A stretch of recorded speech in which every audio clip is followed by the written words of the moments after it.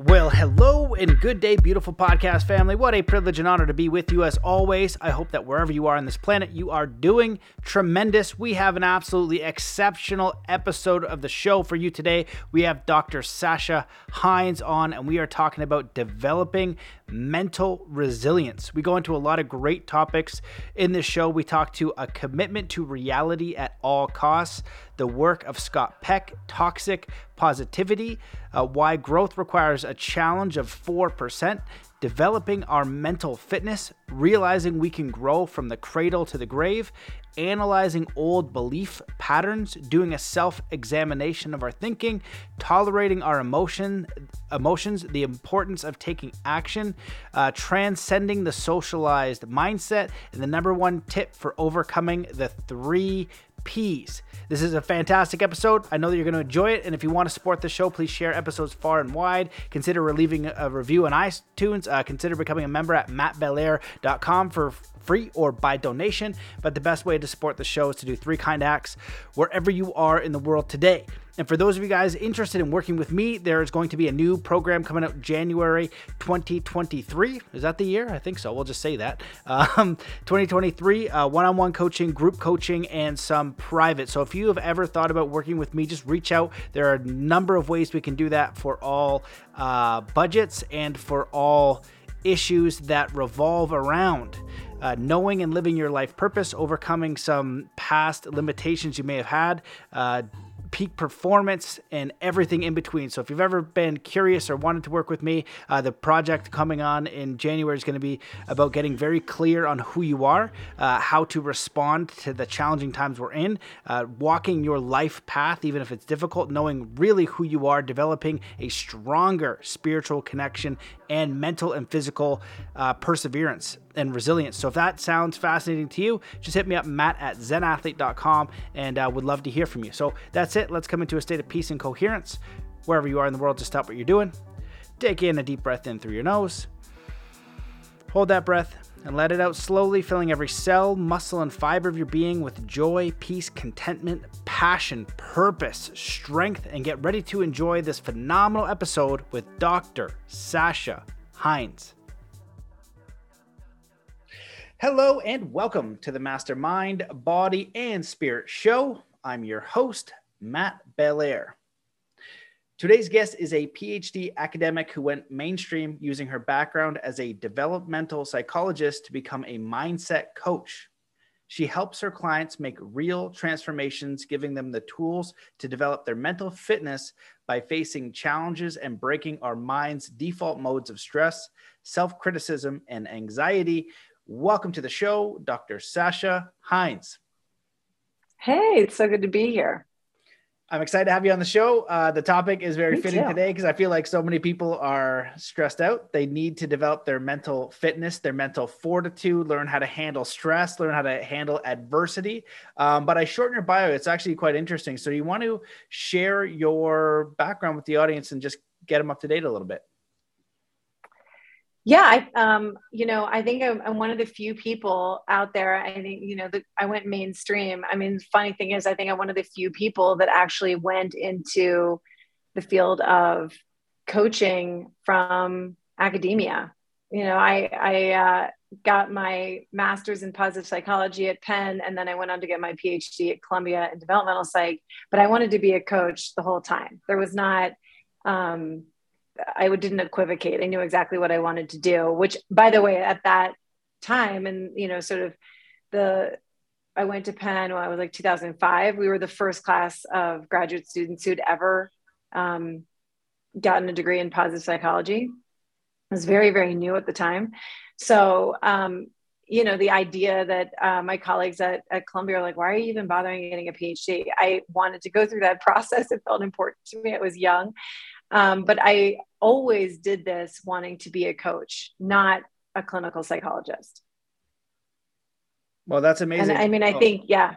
No, I was just saying, because the whole field is, we focus on disease, disorder, pathology. It's sort of built out of the medical model, which makes sense. You're working with someone with an acute issue and trying to help them. But then there's 80%, if more or less 20% of people at any given time are dealing with some kind of clinical psychological disorder. That's not a small number. That's a pretty big number. So let's just off the bat, it's 2 out of 10 people. It's not a little bit. But then there's also that 80%. We're just the walking wounded. We're just normal humans dealing with the basic challenges of adulthood, the basic challenges of life. And life is hard. Full stop.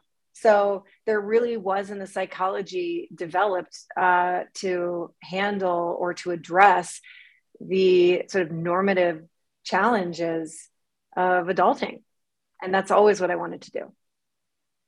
Well, that's amazing. And I like how it's, it's called applied positive psychology. And I think that some of that, I don't know if I forget what the word is, but it's like, I learned it at Burning Man once. It was like, you're positive to the point of being reckless. Do you know what I'm talking about? It's funny. Someone called me that and I was like, oh, Pollyanna, that's what it is. And I was like, oh shoot. I was like, or Panglossian if we're going with candy, but yes. Yeah. Yeah. And I was like, that is me. But I feel like it's important to understand that life is challenging, but how do we use that like positive mindset? So you talk about that. And I think that's a great place to start. Like, where does positivity become like dangerous, where you're not like factoring in what the dangers are? Like, I know this from snowboarding, because if I'm teaching an athlete, they want to do a backflip. I'm like, you're not ready. Like, if you go do this, you might get hurt. However, if you do the work before, you prepare the right way, then you're ready to go, then you're going to decrease the risk. If you just think you're going to do it, you might, but you also have a good chance of, going to the hospital. You have real world consequences. Yeah. I mean, Scott Peck, who I don't know if you've ever read any of Scott Peck's books. The Road Less Traveled is probably his most famous, but sort of renowned American psychiatrist in the 20th century, and he wrote a book, The Road Less Traveled, and the first line of which I've already sort of alluded to. The first line of the book is "Life is difficult." Like let's just set that as the premise. Right? Like that's a fundamental truth, a fact of life is that it's difficult. And when we ignore this, we get into trouble. But our job is to transcend this truth, right? Is to deal with it. And, but it's Scott Peck, his definition of mental health is a commitment to reality at all costs. So if we're committing to reality, then that is committing to the reality that I may not have the skills appropriate to do something like a backflip, which is really important because you're going to put yourself into danger. And I think that it's this idea of sort of toxic positivity. And I get, asked a lot about toxic positivity because people think positive psychology, so like happyology. It's this idea that we're just supposed to be happy no matter what, which is not true.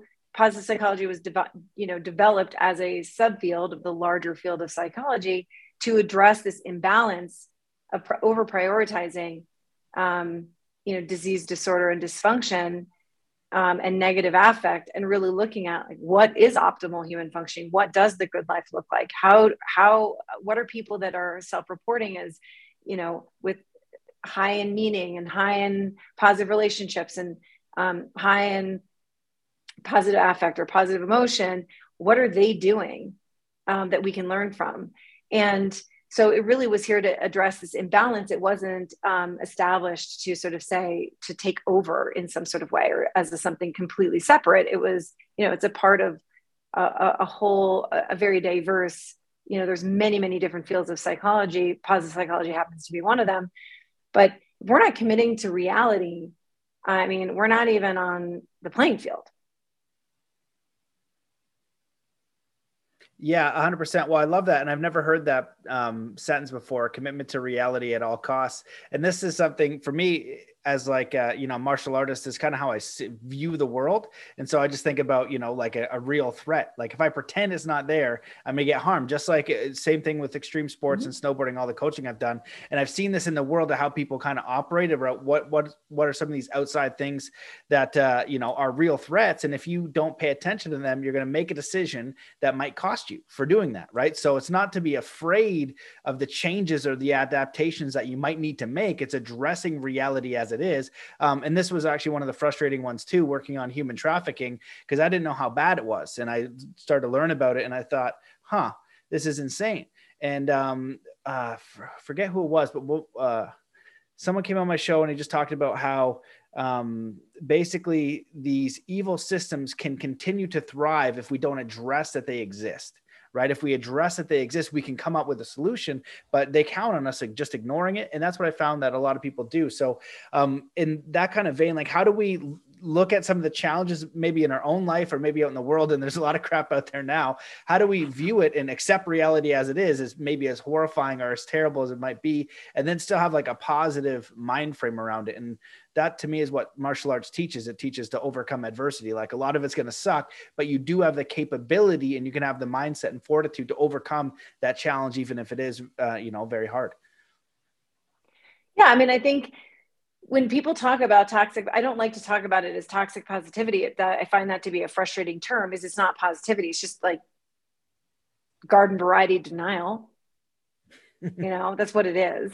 So, I mean, we're not it's not toxic positivity. It's just denial. It's just ignoring the facts. It's ignoring the realities of what is going on. And at any given time, like there's a lot to internalize. So I understand sometimes it's a little much. We need a break. It's a little intense. We want to escape into some fantasy world for a little bit to, reality can feel pretty harsh and intense at times and you want to break, that's fine. But acknowledging what that is, acknowledging that I'm going in, I'm sort of in my own little fantasy world and then I'm returning back to reality, whether that's watching a show or reading a book or, distracting yourself and entertaining yourself in some way, but that your life is attending to the facts. And our life becomes so much more chaotic when we don't. We create so much more chaos for ourselves. We create so much more, problems when we actually don't attend to reality. It's being able to actually, and there's so much interesting research about this. I think that's not discussed enough. But if you look at goal setting literature, all of this, if you really have to, if we stay in dreaming and wishing, and we don't butt that fantasy, that dream up against reality, we don't actually accomplish much. So there are we all know and we've all done it, where we've had a fantasy, a dream, and we talked about wanting to do something, but we never actually kind of butt it up against the truth, the reality of like, okay, well, what is this actually going to mean? What's this going to cost to do it? And I'm talking not just financially. I mean, what's the time commitment this is going to require? What's the focus it's going to require? What's the, attention this is going to require? What are the boundaries this is going to require? What am I going to say no to in order to say yes to this thing that I'm talking about? I like really actually recognizing the obstacles. And when we address the obstacles, that raises our blood pressure. Makes sense, because all of a sudden we've got this irritant. It's not just like, oh, mellow, easy, I've got my vision board and I'm just going to go magically manifest all this stuff, right? You actually have a moment of like, splash of freezing ice cold water to the face, you're Wim Hof methoding yourself, right? You're just going in the ice bath of like, oh gosh, what is this going to require of me? A lot. And oh my gosh, whatever it is, like I'm going to have to put my opinion out there in public. Oh, I don't want to do that. I'm going to have to study for long hours, and that stinks. I don't want to do that. I'm going to have to train really, really hard, and my body's going to hurt, and I don't really want to do that. I don't know. Whatever the thing is, when you begin to get real about what the commitment is going to require, what are the obstacles, right? It should activate you. It should create some internal friction. That's good. We want our blood pressure to rise a little bit because it's going to give us that enough activation energy to then initiate the behavior, right? So it's there's a lot of really interesting research that comes out of NYU on this particular topic of, if you want to accomplish things, if you actually want to, it's not just setting a goal. If you want to finish the goal, you want to do the thing, then yes, dream big. And the order of operations matters. You want to dream first. Don't cut yourself off. Don't naysay. Go big, dream. But then you've got to then confront immediately, what are the obstacles to this dream? If you have a dream of accomplishing something. I don't know, in my world, like, for many, many years in academia, I was like, okay, if I have a dream of accomplishing something academically, awesome, let's go for it. But then it's, well, what's that going to require of me? A lot of work, right? So that is there to get us moving, as opposed to when we stay in, and actually the research, the biological research is absolutely fascinating, is that when we dream, it lowers our blood pressure. It's like sitting in, it's like we sit and we drink a glass of wine. It's like our vision board is like, our little elixir makes us feel good about this fantasy future that's going to be so amazing, but we don't actually take action toward it happening. Yeah, I totally agree with all that. And it reminded me of a few things. One of them is just, in Steve Kotler's work, he talks about growth or challenge, right? And we want to push ourselves by about 4%, you know what I mean? And so in the same thing, and, everything I was related to sports again, or even weightlifting, you just bump the weights up a little bit over time. Then you're lifting a lot of weights, or you're excelling at your sport, or whatever the case is. You run a mile, then you run a bit farther and a bit farther and a bit farther. We require challenge to grow, because otherwise you're staying the same, or you're going backwards. And then I love what you talked about is analyzing the obstacles. One of the things that I'll get my clients to do is when they pick the goal, analyze their limiting beliefs, which is very similar. So that's a great one to actually categorize those two things. What are the obstacles, but what are the first limiting beliefs that come up? Because when you identify them, then they're not as scary. When they're back in the unconscious mind and they're in the closet, they're like these big, scary, hurdles that you're never, ever going to get over. But when you write them down and you kind of confront the worst case scenarios, usually it's something, and 99% of the time, it's something that you can handle. And at least you can make that decision. You know what I mean? You can say, you know what, I'm not strong enough to handle this. And then maybe you could work at where you are from there. But most of the time you're going to be like, you know what, I am strong enough to handle that. So when a person, what I'd love to ask is like, how do you recommend people start to develop this like mental fitness and resilience? And you talk about a lot of great things that I want to get in, like the 3 P's of socialized mindset. I think that's important too, but maybe we can just talk about a little structure for like developing mental fitness and resilience, because I find that many people don't want to go over like a small hurdle, then alone to get to like the bigger ones they face. But if you can start taking these little tasks over and over and over, you realize you're capable of a lot more than you give yourself credit for. Totally. We develop our mental fitness in the same way that we develop our physical fitness, which is by practicing and becoming more skillful and engaging in it. If you think about childhood and our focus on child development in those early years, which is critical and extremely important. I think everybody agrees that, helping a child develop optimally is a good thing. We hopefully put a lot of attention and care into that, but we then have this kind of collective notion that it ends like in our 20s, but that's just not true. Humans develop from cradle to grave. It doesn't stop. And so often I think adults stop their growth and development inadvertently in their sort of 20s, 30s. It starts to sort of, maybe they take on some professional challenges, but there's sort of this sort of drop off, this plateauing that occurs.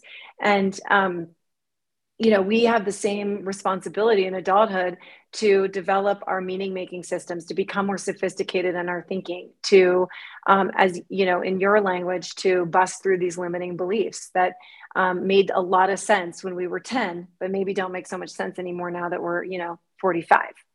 And being able to actually do the work of self-inquiry and to challenge some of these beliefs, these assumptions that we have about who we are and what we're capable of and what's possible for us, or the way the world operates. Maybe some of these belief systems that we developed in our younger years, they need to be examined in the light of day. Like, does this actually make sense? Is it accurate? Is it accurate all the time? Is it maybe only accurate in certain situations? And we rarely do this work. So I think simply developing that resilience and mental fitness in adulthood is really about 3 very simple things. It's about 1, examining our thinking. Thinking is starting the cascade of all of it, right? So we first got to understand, like, what are the thoughts? What's the mindset? What's the belief systems at work here? What are the assumptions at play that we are doing? Our real work in adult development is questioning these thoughts is like, changing the lens that we see the world. So that's number one, our thoughts. So examining our thinking. Two, tolerating emotions, learning how to actually sit with an uncomfortable feeling, recognizing that, like, as much as I loathe, and I'm like every other human being, I loathe feeling shame. I loathe feeling vulnerable. Please, no, thank you. I do not like feeling vulnerable. I don't want to feel, disappointment. That does not feel awesome. I don't want to feel grief. I mean, I'm a mother. Like, you want to talk about emotions that are terrifying to me? It was one of them, right? So I don't want to feel any of these feelings, just like every other human being. I have there's a series of emotions. I'm like, no, thanks. But the more I can practice tolerating those feelings, the more I can accomplish in my life, because that's not the big barrier. It's not like I'm not facing this massive, infinitely wide wall of difficult emotions that that I just want to avoid at all costs, which limits my life and makes my life tiny. Right? So examine our thinking, tolerating challenging emotions, absolutely, and learning how to sit with that biochemical wave that's happening, not feel amazing, but it's going to pass. And then the third important piece of this, thoughts, emotions, and then the third is actions. Right? We got to take action. So, our thoughts are generating that emotional feeling, and then the emotions are telling our body what to do. But the third piece is action. And I find with my clients that when my clients are stuck, they're way too much in their thoughts and emotions.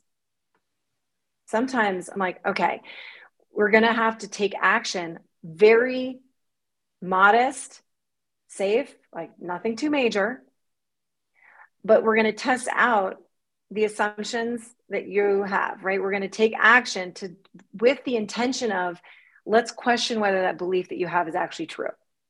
So like in fitness, we do this all the time, intuitively, right? I don't know that I can lift that weight. Well, I don't know. Let's see. Let's test out that assumption. Let's take some action. And if you're working with a trainer, you're working with, in some kind of system that's, responsible, you're going to do it incrementally. Right. And in the process of getting more fit, you're busting through all these assumptions of like, it's not possible for me. I'm not fit enough to do that. I could never run that long, or I could never lift that amount of weight. It's like, well, let's see. But if we can extrapolate that into the rest of our life, like what else is possible for us? I could never be a public speaker. I don't know. Maybe not. Maybe that's not true. Right. But then are we willing to go patiently work through each step of the way and busting through those assumptions, examining our thinking, tolerating challenging feelings, and taking safe and modest steps forward? And if you can do those three things, you are engaging in the process of your own development. I love that. It's very simple and practical. I think so many people don't ever reflect, or analyze things, right? Just even testing your assumptions or bringing them up and doing some self-reflection, because it's interesting because in working with athletes or working with regular people, you could have people in their 70s or 80s, and they might have a limiting belief that they formed in childhood. Those are the hardest ones to get rid of, because that's when we're trying to be safe and secure. So those things are in there. And if you don't do anything to address it, that pattern is going to keep, playing itself out for the rest of your life. It's not going to change until you become aware of it and cognizant of it, see if it works for you still, or that if you want to rewire that, you want to re-imprint that belief into something else, which is totally possible to do. So I feel like this is where it goes. And I'd love for you to speak on the socialized mindset, because we get so much of our beliefs and our views of the world, our mental model, from the outside. And it might not always be for our benefit. Depending on where you are in the world, you're going to get a different model of the world. So can you speak a little bit about that? Yeah. So in the same way that kids go through different developmental stages, all of which are necessary. So I want to take this sort of out of the context of adult development for a minute and put it in the context of child development. We're not in the business of trying to help a child skip a developmental stage. Never. Right? We want to help a child transcend a developmental stage. We want to help them work through a developmental stage, to internalize the lessons of that stage and then move on. And the same is true in adulthood. So being, developmentally for an adult, socialized mindset is sort of a lower order of development. That's where most adults live.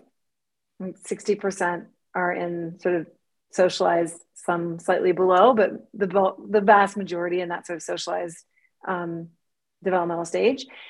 It's not bad. It's just our job as adults is to transcend it, to work through it, like a concentric, rings of a tree, right? We're growing and developing and maturing, but it's part of the core.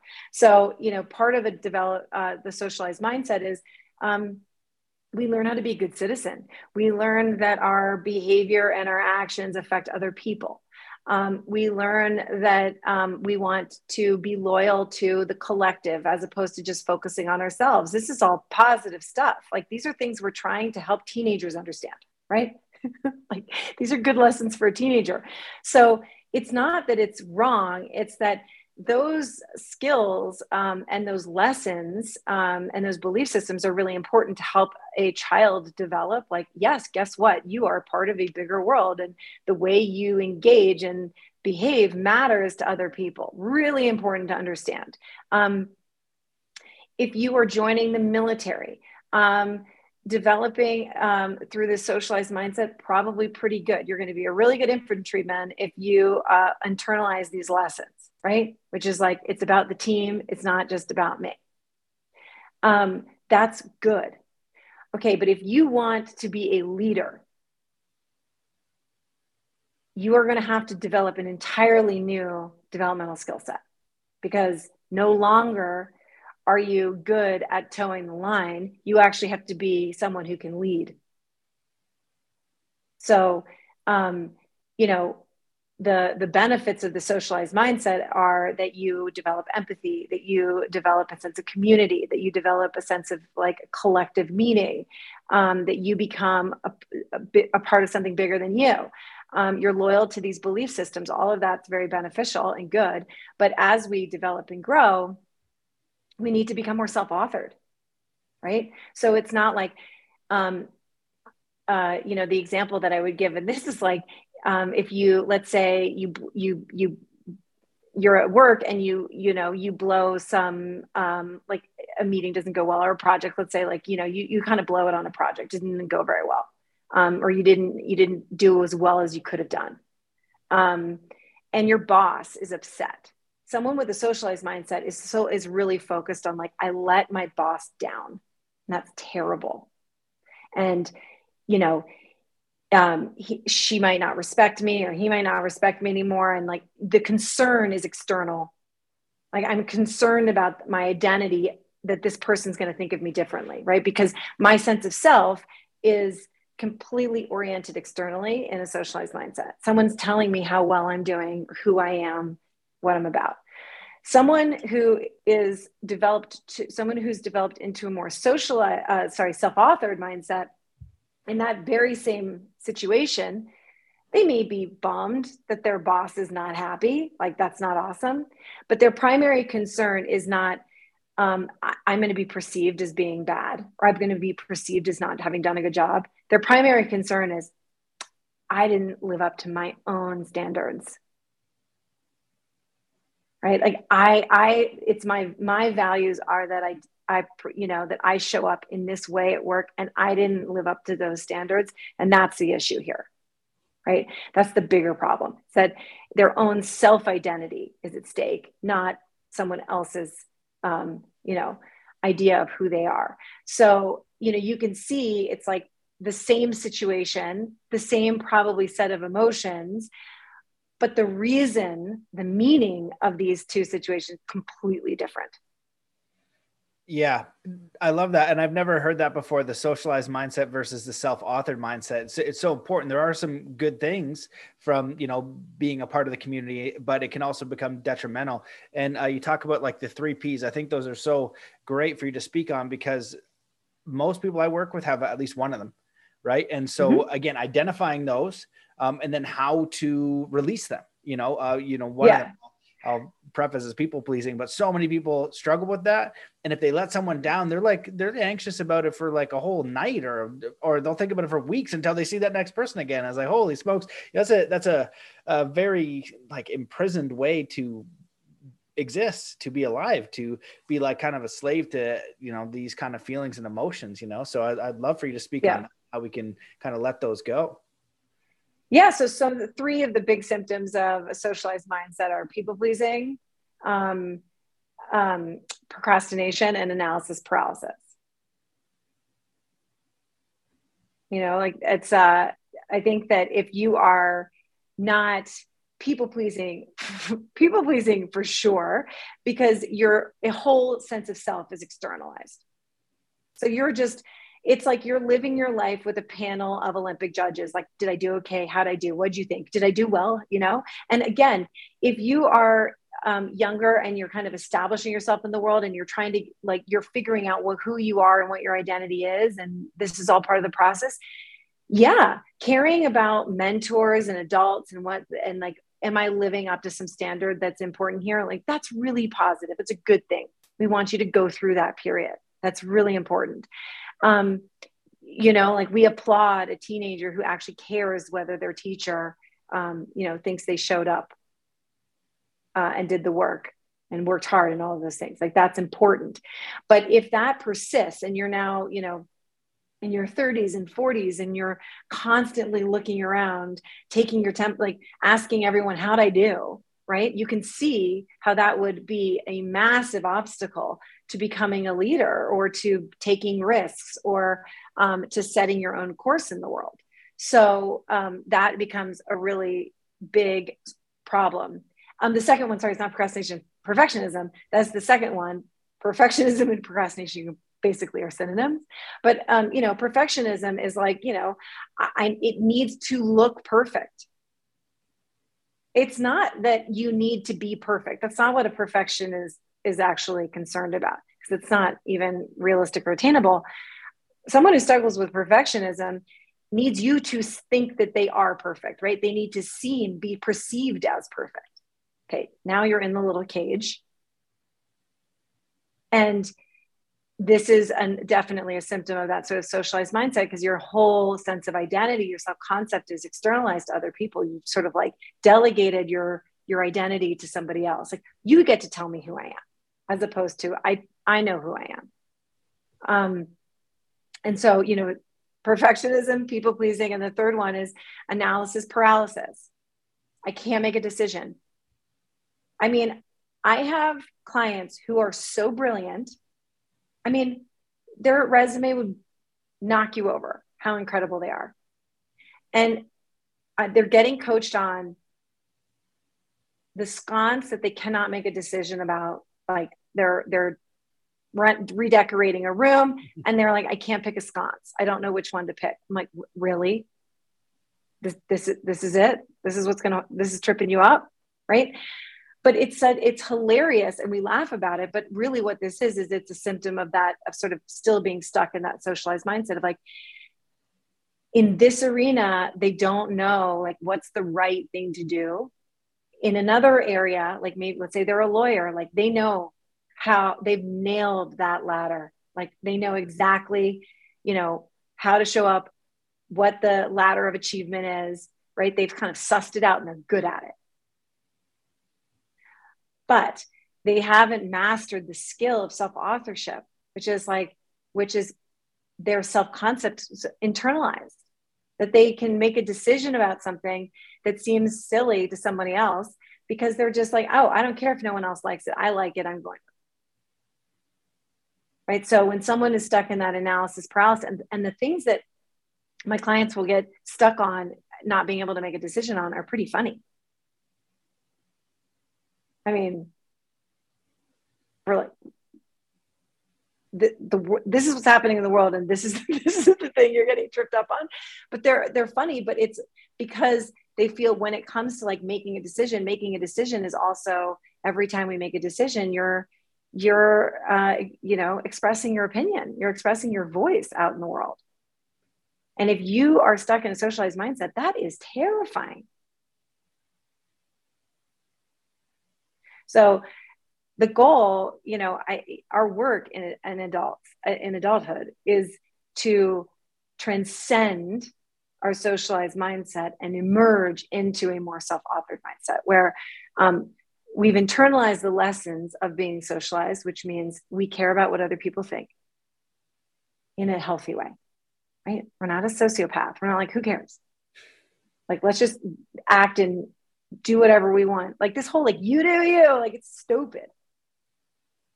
Other people matter, period, end of story. Our relationships with other people are just deeply important. So having empathy, having compassion, understanding someone else's perspective and point of view, deeply important. But we have to be able to hold those things as object, to look at them, not to feel subject to them.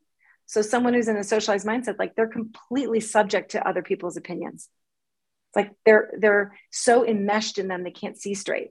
So in a self-authored mindset, we're able to hold people's opinions as an object and look at them and weigh them in the balance and make our own decision, taking those into consideration and still making our own decision. So you can see why, if you are in a leadership position, the demands of reality for you are that you develop a self-authored mindset, because you're going to have to take everybody's various opinions and perspectives, whatever, into, weigh them in the balance, hold them as object, be able to address them, look at them, and have the guts to still make your own decision, to lead from that place. So this is not for the faint of heart. It's hard, but this is our task as adults.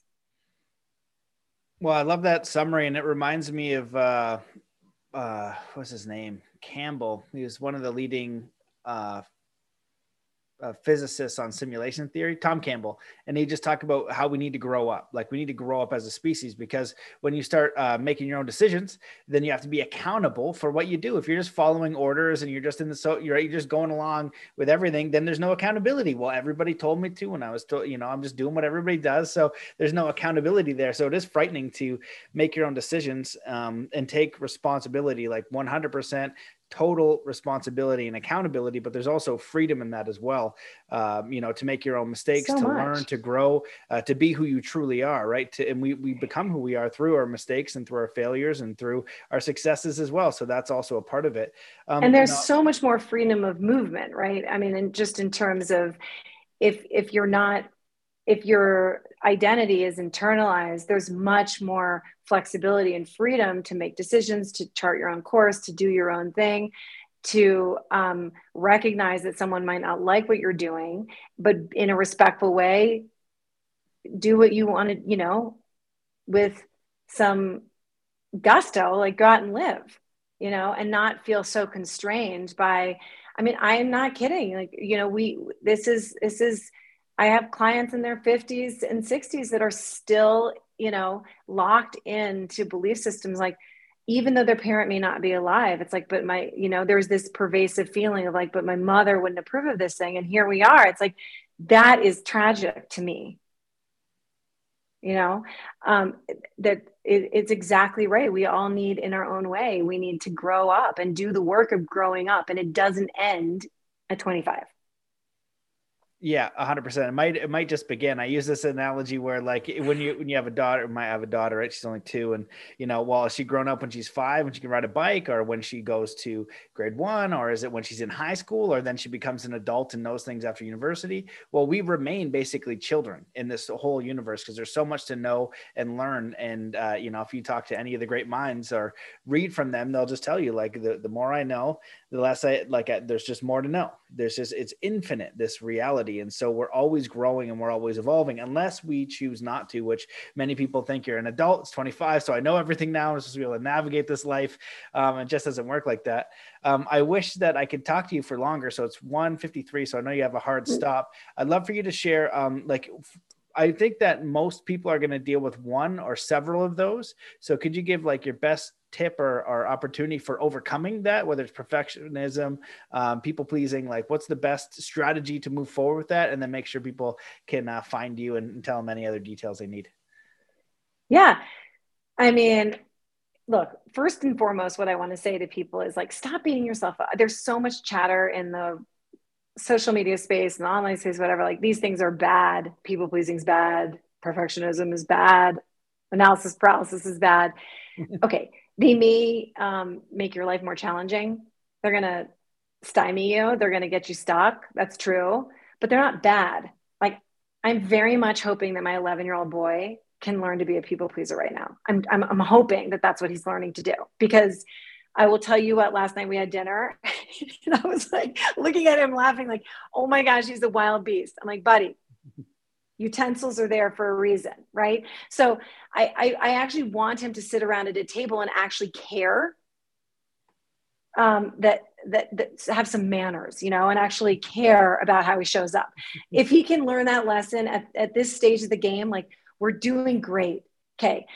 But then I want him to then take the lesson of like, okay, I know how to show up appropriately for people. I know that like I have to and like be respectful, and it like I'm going to internalize these lessons. And then I want him to go out and then work on his own self-identity, right? And decide who he wants to be and what his self-authored values are.